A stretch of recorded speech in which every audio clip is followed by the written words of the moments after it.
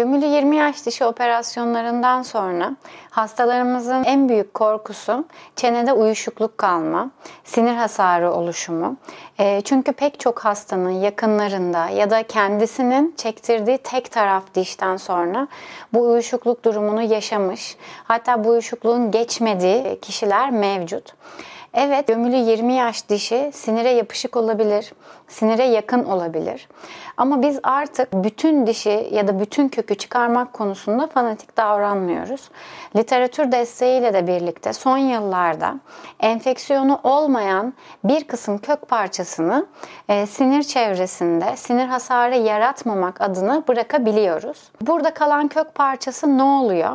Burada kalan kök parçasının başına iki olay gelebiliyor.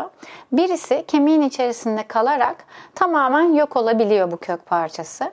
İkincisi de bıraktığımız kök parçası yukarıya doğru sürüp kendi kendine fizyolojik bir biçimde sinirle olan bağlantısını koparıp hiçbir sinir hasarı yaşamadan ileride yeni bir çekime olanak tanıyor.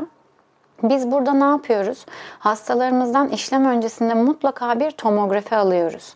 3 boyutlu olarak o bölgeyi iyice değerlendirip analiz ediyoruz.